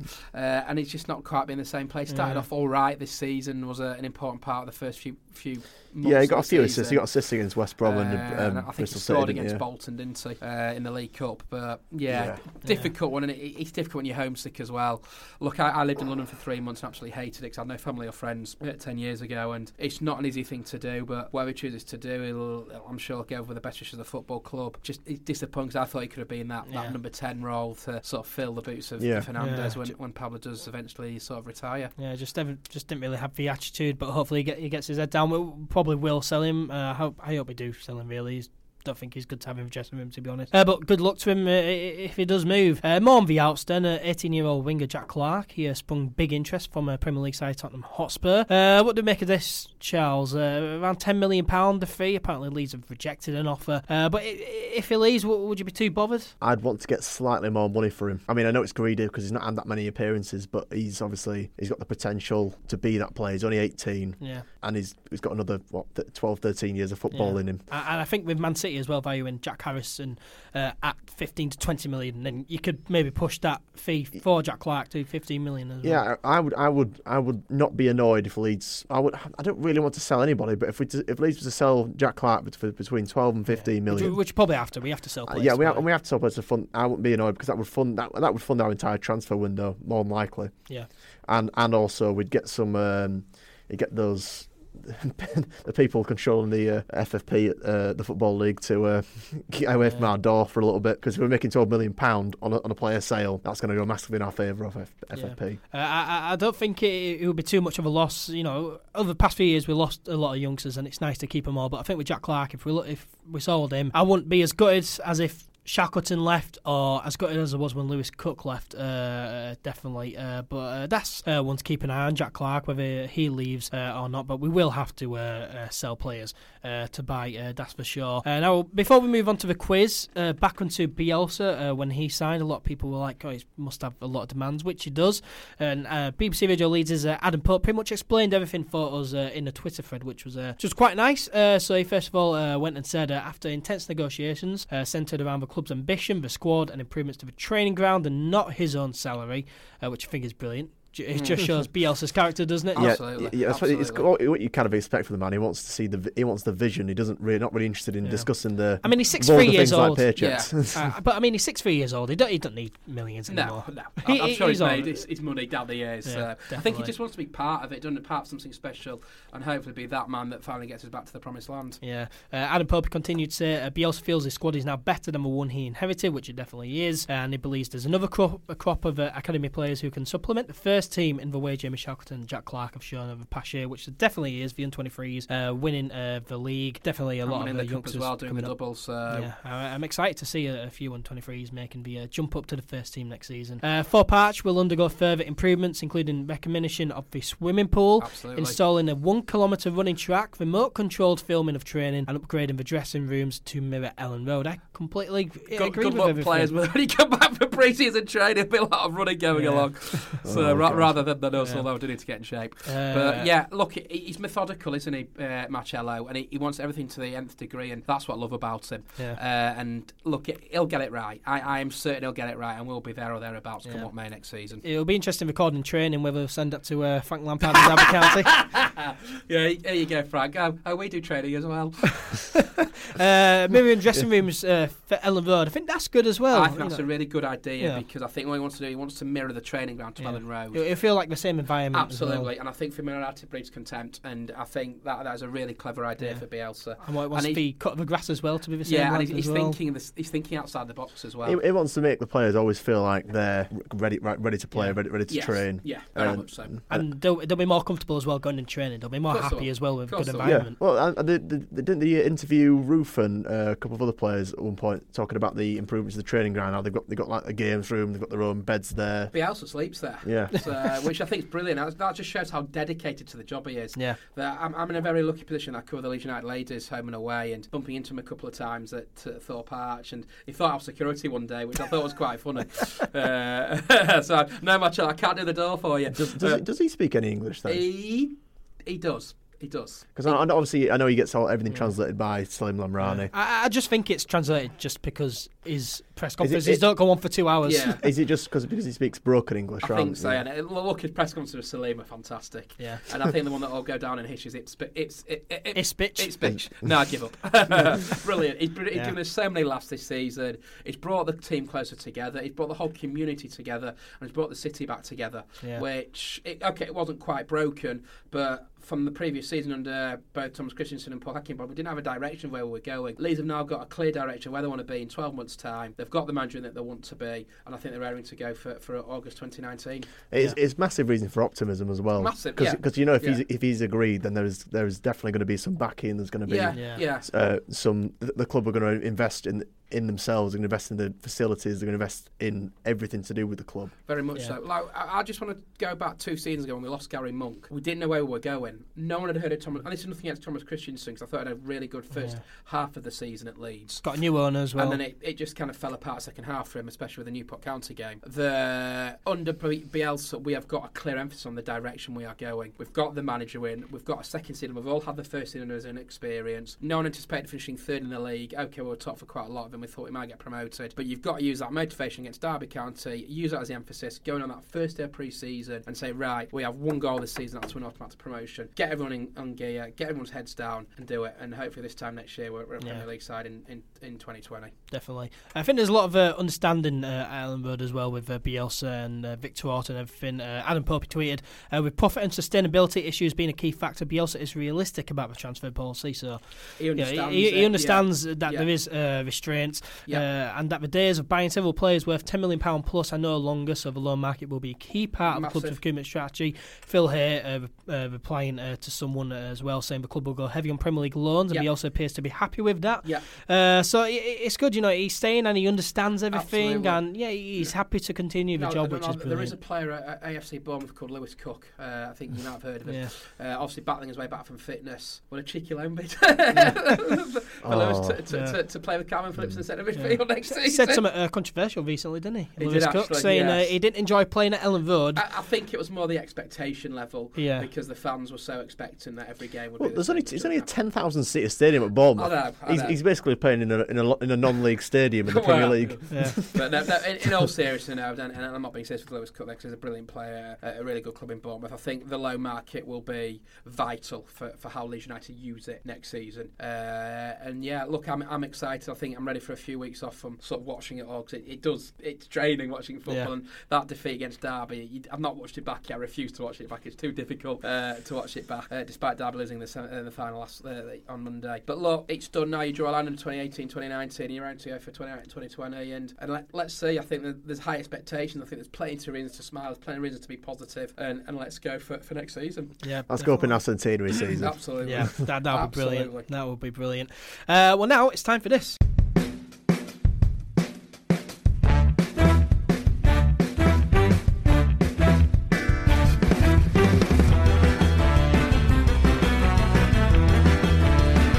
Yes, it's time to test your knowledge with the end of the season quiz, where I'll be asking questions based on the 18-19 season that has just gone. Stats, pressure on you, mate. I think if you don't get every single answer correct, there will be questions asked about your nickname. If I don't get all the questions right, can we just edit this out on Twitter, please? Yeah. And Charles, I mean, it's probably unfair you going up by yourself against Stats, because Stats probably knows everything about it. There's nothing to lose for me here. I either win and I look brilliant, or I lose and people go, yeah, fair enough, he lost. He probably should have lost anyway. I'm like the Derby. I'm the Aston Villa. You're the Derby County. I've got all the pressure on. Don't say that. That's far too insulting, that. Well, let's get into it, Dan. Play along at home as well when you're listening to it. Let's get started. You've both got pens, you've both got paper. So question 1. Who scored the first goal for Leeds United in the 18-19 season? Are we talking competitively or pre-season? Competitively. I'm going to say that would be unfair if it was pre-season. I wouldn't even know who that is, but I know this is. Luke Canning against Forest Green. I'm going to lose this quiz, aren't I? Definitely. Anyway. Question 2. So we end up going unbeaten in our first 8 league games. But how many of those 8 games did we win? 8 league games. Right, hang on. I've got to think about this now. Trying to remember the results. I know. I'm making notes as I go along. So unbeaten in our first 8 league games. How many of those games did we win? Looking at Stats, writing down all the results. 1, 2, 3. I know it's one of 2 numbers, but I'm not sure which one it is. Going on to question 3 then. So the 22nd of September 2018, we were handed our first defeat in the league. But who defeated us and what was the score? This one's easy enough. That's question 3. So who defeated us and what was the score in our first league defeat of the season? Would be that manager as well, wouldn't it? Question 4. So after a 4-1 defeat away at West Brom on the 10th of November 2018, we went on a winning streak. But how many games did we end up winning in a row? I mean, we were talking about this earlier, so... 42. If only. If only we went on a 46k win streak.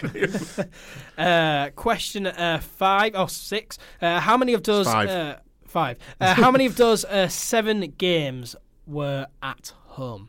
Oh, you. It's amazing what you forget, isn't it? I know. I'm making notes here. I know. I can think of 3 of them. 2 of them were at home. 1 of them was away. Oh shit! I should have said that. Yeah. How many of those 7 games that win streak were at home? Question 6. During those 7 wins in a row, we beat Bolton Wanderers 1-0 away from home. Who scored for us in that game? Who scored the only goal in that game away at Bolton Wanderers when we beat them 1-0? Question 7. At the turn of the new year, 2019, the Spygate saga happened, which was where someone from Leeds was caught spying, say that in quotation marks, spying on Derby County's training session a day before we played them at Ellen Road. But what was the date this story broke? Flipping. The date the story broke? What was the date? So we played them on a Friday, so it's obviously a Thursday, but what was the date? I need to... Oh, Christ. I'm gonna guess this. I think I'll be quite close with this. So the story broke on a Thursday? Yes. Yeah. Can I check my calendar? No. No phones. I think that's right.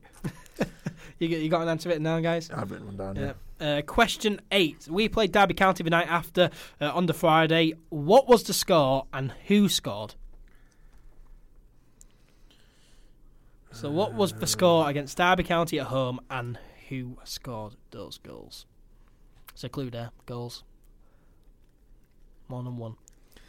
I know who scored one of them. I'm trying to think. I think I know who scored the other one as well. Yeah. Our only signing in the January transfer window, so this is question 9, our only signing in the January transfer window was 32-year-old Spanish goalkeeper Kiko Casilla on a 4-year deal from Real Madrid.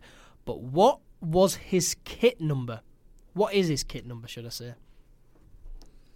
So Kiko Casilla, our only January transfer window signing, what is his kit number? I think it's that. Not entirely sure. Both got one down? Yeah. Question 10. On the 9th of February, we drew 1-1 away at Middlesbrough, scoring our latest ever goal on 101 minutes. Who scored our equaliser? Phil Hay tweeted me, "Stats, what's the latest ever Leeds goal?" And people responded, "Not now, Phil." He's magic, you know. It's a Yorkshire Evening Post, Phil. Hey. Don't quite work, does it? Question 11. We then scored our quickest goal this season during a 4-0 win over West Brom at Ellen Road on the 1st of March. But who scored and how long had gone in the game? So who scored and how long had gone? Half of these questions me and Stats were discussing earlier. Yeah. Talking about the season. Well, I can't read the future, mate. Shame. Sorry to remind you. Question 12. In a 1-0 loss at home to Sheffield United, goalkeeper Kiko Casilla was sent off in the second half. Which outfield player ended up playing in goal? Lucas Radebe. Legend. Yeah.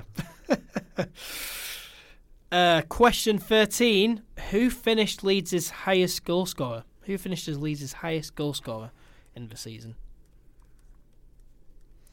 Question 14. Who had the most assists? I knew you'd ask that. I don't do assists. Sorry. Both got one now? I'm 90% sure it's this person. 90% sure. Question 15. Who has played the most minutes away from home this season? I'm pretty sure this is as well. Oh, it's got to be him. Yeah, I was thinking the same. Just logically. Yeah. Was the only player that's played in every game. Yep. And the final question, question 16, defender Liam Cooper scored on the opening day of the season in that 3-1 win at home against Stoke City. But including that one, how many goals did Cooper end up scoring throughout the 18-19 season? How many goals did Liam Cooper score? I think I know what this is. Both got an answer down? Scored that. Yes. Ready to do the answers? Yeah. Question 1 then. So who scored the first goal for Leeds United in the 18-19 season? Charles, what did you put? Matthias Klick. And Matthias Matthias Klick. Correct. Absolutely correct. Question 2. We ended up going unbeaten in our first 8 league games, but how many of those 8 games did we win? Stats, what did you put for this 5. How about 6? Put 6. It is 5. Stoke, Derby, Rotherham, Norwich, Preston. Yeah. So it's 2-1 to Stats currently. Play along at home as well. So question 3, 22nd of September 2018, we were handed our first defeat in the league. But who defeated us and what was the score, Charles? Birmingham City, and we lost 2-1. Alioski and a Che Adams double. Correct. Question 4 then. After a 4-1 defeat away at West Brom on the 10th of November 2018, we went on a win streak. How many games did we win in a row? 7. 7. Both got that one correct as well. Question 5. How many of those 7 games were at home? Stats, what did you put for this one? 3. Bristol City, Reading and Blackburn. Put 3, Charles. 4.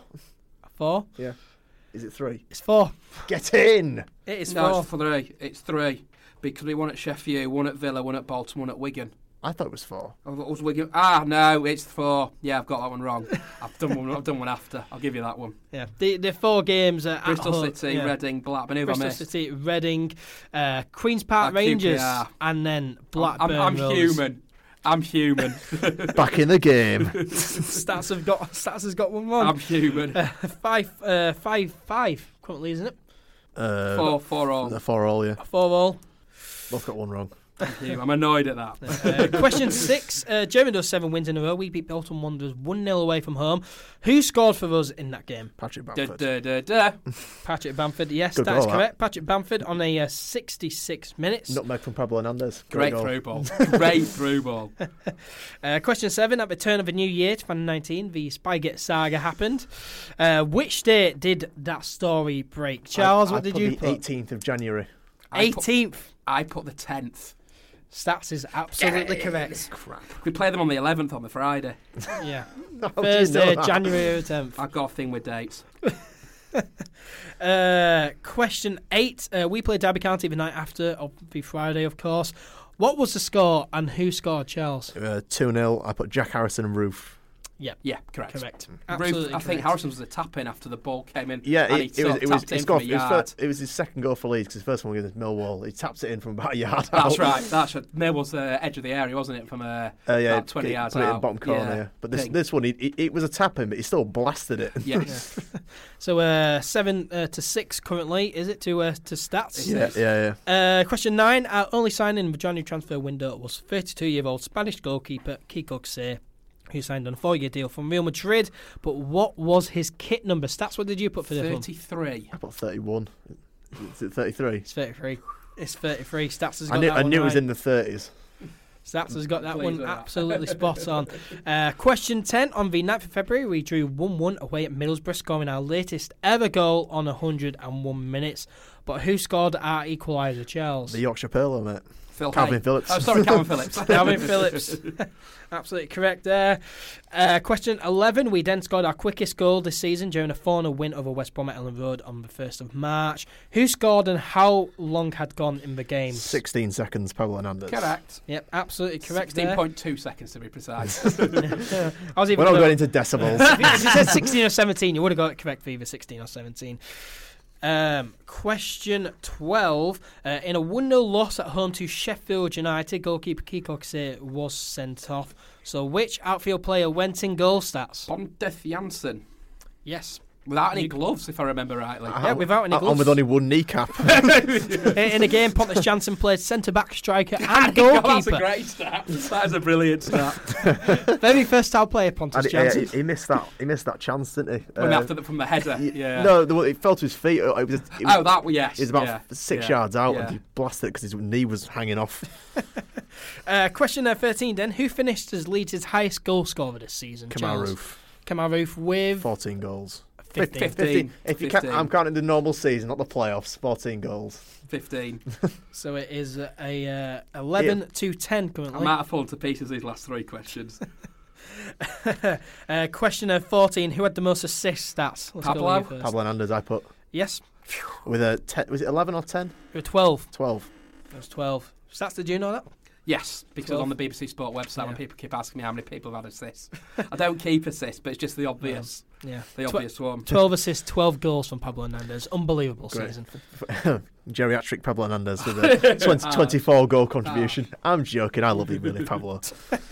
Question 14. 15 rather. Who has played the most minutes away from home? Charles. Matej Klich. Yes. Yes, from Test Click. We'll Because put that. he's the only player that played in every game this The season. only one that would possibly come close would be Alioski. Yes, but he got Yeah. injured into it. Yeah. Brentford. Yeah, Yeah. did his meniscus, which is the Meniscus, great name. Incredible stat, that, isn't it? Mateusz Klich playing every single game this season, where he was out of favour last season I by know. 2 managers, and then he's come and played every game. good player, but he has looked tired at times. Yeah. Possibly could have done with a bit of a rest at some point in the But season. he has been brilliant. He has been yeah, brilliant. very good. And was it 10 goals, 8 assists, something like that? Yep. So the final question. Question 16. Defender Liam Cooper scored on the opening day of the season in that 3-1 win at home to Stoke City. But including that goal, how many goals did Cooper end up scoring throughout this season, Charles? 3. You got one against Ipswich, one against Preston, one against Stoke. 3. You both put 3? Yeah. Yeah, both absolutely correct. He's never scored away from home for Leeds. Has There he you not? go. His Ipswich one was the best one because he hit it kind of top bin to the edge of the area Wow. from a corner, from a shot corner. Which I remember moaning to you about because I hate shot corners. Because shot corners are garbage. I think everyone around the ground was saying, "Oh, bloody hate shot corners, bloody hate shot corners." Because they never work, you just lose the ball. What, a nutmeg from Bavardi and then Cooper with a side foot into the top corner. It was a beautiful goal. Right, so Absolutely beautiful goal. what does that get me? So finished 15-14 to stats. Not too bad, Charles, to be fair. Hang on, I got one wrong. I Oh, got 16, is that 16 questions. I can't add up. 15. I'm annoyed at that one with QPR because I completely forgot that game because that was the game we finally got a penalty after 300 games to QPR. I wasn't even a penalty. No, it probably wasn't. 1 point off stats, Charles. Not too bad. Yeah. Not too bad going up against the stat I'm man. annoyed at that QPR. I'm human. I'm human. I thought it was 4. I did think it was I just 4. forgot the because Yeah. the Wigan game was before West Brom. Then we went to West Brom, got battered. Then we played Bristol City, Reading, Sheffield, Bolton, then QPR. That's when I missed out. Yeah. And then the most enjoyable game of the season, Aston Villa away. Yep. But hopefully you I guys. don't know. Blackburn at home ran Oh, it close. Blackburn, mad. that was a mad week, wasn't it? 2-3-2 victories in the space of 3 days. That was incredible. But yeah, hopefully you two enjoyed that quiz. Hopefully everyone listening enjoyed that little quiz. And just a reminder of what an excellent season it has been. Yeah. What an excellent season it's it has been. really, really enjoyable. And look, we go again in August, and I think we're all very much looking forward to it. It's a bittersweet symphony that's football. Yeah, hopefully, we go again in our centenary year, and hopefully it's our time to get promoted back to the Premier League. That'd be nice. Touch wood. Yeah, that'd be nice. Well, that brings us to the end of episode 23 of the All Things Leeds podcast, the season finale of the All Things Leeds podcast. Thank you very much to Charles, as always, for joining me. Yeah, thanks And, for getting me out of bed again, mate. And thank you for joining me throughout the entire season, Charles, every time we've done this. That's all right. Appreciate it. And we will be back throughout the summer. Not every week, but we'll be back when we feel as though we need to. Major news. We'll be back for major news. Yeah, definitely. Stats, thank Yes, you very much as well for coming on. We I really think do I've still got my appreciate it. reputation still intact, just about. Yeah. I won't sell yourself short. I'm fairly decent at remembering stuff from Yes. this season. Yeah, but yeah, thank you very much for coming Anytime, on, Stats. thank you for Really having do me. appreciate it. We need to get you back on again at some point. That'll be fantastic. Yeah, thank you very much for coming on. Where can people find you on Twitter? They'll find me in a hole somewhere. LUFC Stats on Twitter. My aim is to get to 20,000 followers by probably Christmas. I'm on 17, I think 500 at the moment. So I can't be that. I already follow you, so. No, in all seriousness, no, yeah, LUFC Stats on social media, on Twitter. As I say, yeah, keep a lookout. We've got some big things coming up over the next few months, especially with the centenary, and working very closely with the football club and stuff that looking forward to, and of course my book as well. Yeah, make sure you go follow Stats and look Buy his forward book. to yeah, buy his book. book. Buy his book that comes out. But yeah, thank you to everyone who listened as well. Really do appreciate it. If you enjoyed, then why not subscribe or follow the podcast on whatever platform you listen on. Give us a 5-star rating on Apple Podcasts if you're listening on there. Share a podcast around as well. That will help us out a lot. Make sure to follow All Things Leeds on all our social media. We're on Facebook, Twitter and Instagram. Search up All Things Leeds 1 on Twitter and Instagram. Search up All Things Leeds on Facebook. Keep up to date with absolutely everything that is happening. We'll of course keep you up to date with all the transfer stuff as well. So make sure you go follow us. Subscribe to the YouTube channel as well, All Things Leeds, if you haven't already. Now with this being the 18-19 season finale of the podcast, I do just want to say thank you to everyone for listening throughout the entire season. Me and Charles, on behalf of me and Charles, we really do appreciate the support and everyone listening. It's been fantastic. We'll be back soon. Thanks again for listening, and we'll see you next time.